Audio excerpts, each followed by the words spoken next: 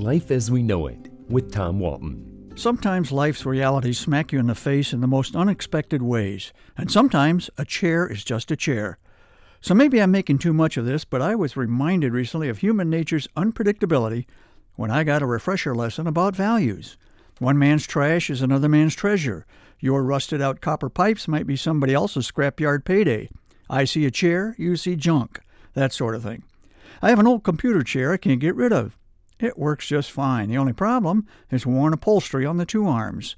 The chair is a pleasant burgundy color. It rolls smoothly on its wheels. It raises and lowers. It swivels and tilts without a squeak. Would that I could say the same for myself. At this point in my life, my own upholstery is a little frayed as well. Does that mean I'm destined for a landfill too? My neighbor recently had a big garage sale and invited me to bring over any items I wanted her to sell. I took the chair. After 3 days of trying, the chair was still in a garage, rejected by what I assume must have been hundreds of people. I know what you're thinking. Surely I asked too much for it. Oh, right. It was a big-ticket item for sure. $2. Come on. But it gets worse. As my neighbor's sale wound down, she made an executive decision in my absence. She reduced the price to nothing. She stuck a sign on the chair that said free. Still, no takers.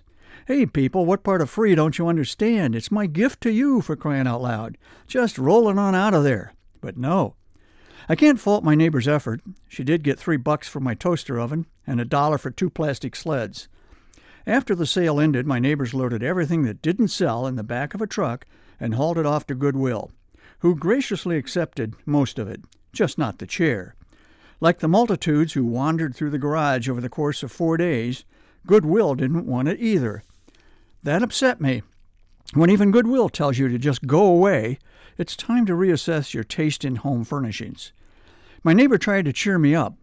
At least your chair got to see parts of town it had never seen before, she said in an email describing the truck ride to Goodwill and back. Now it's back in my own garage where it sits rejected, like the awkward chubby kid who always got chosen last in the pickup basketball games of my youth. I have one more option. I live on a busy street. Occasionally, folks on my street set stuff out on days that aren't trash days and trust that somebody will stop and take it. I did that once with a beat-up old flower trellis that was literally hanging together by a couple of loose screws.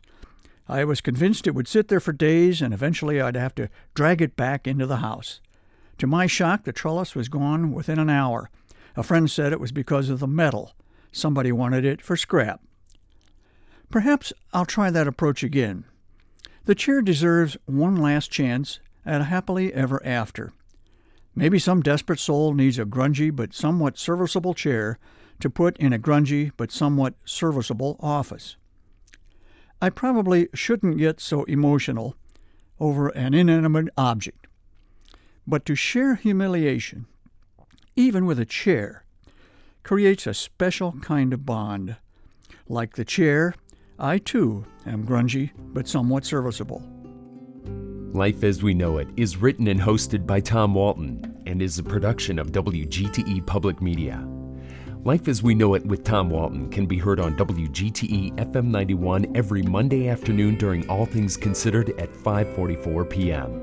Or hear past episodes at WGTE.org/life.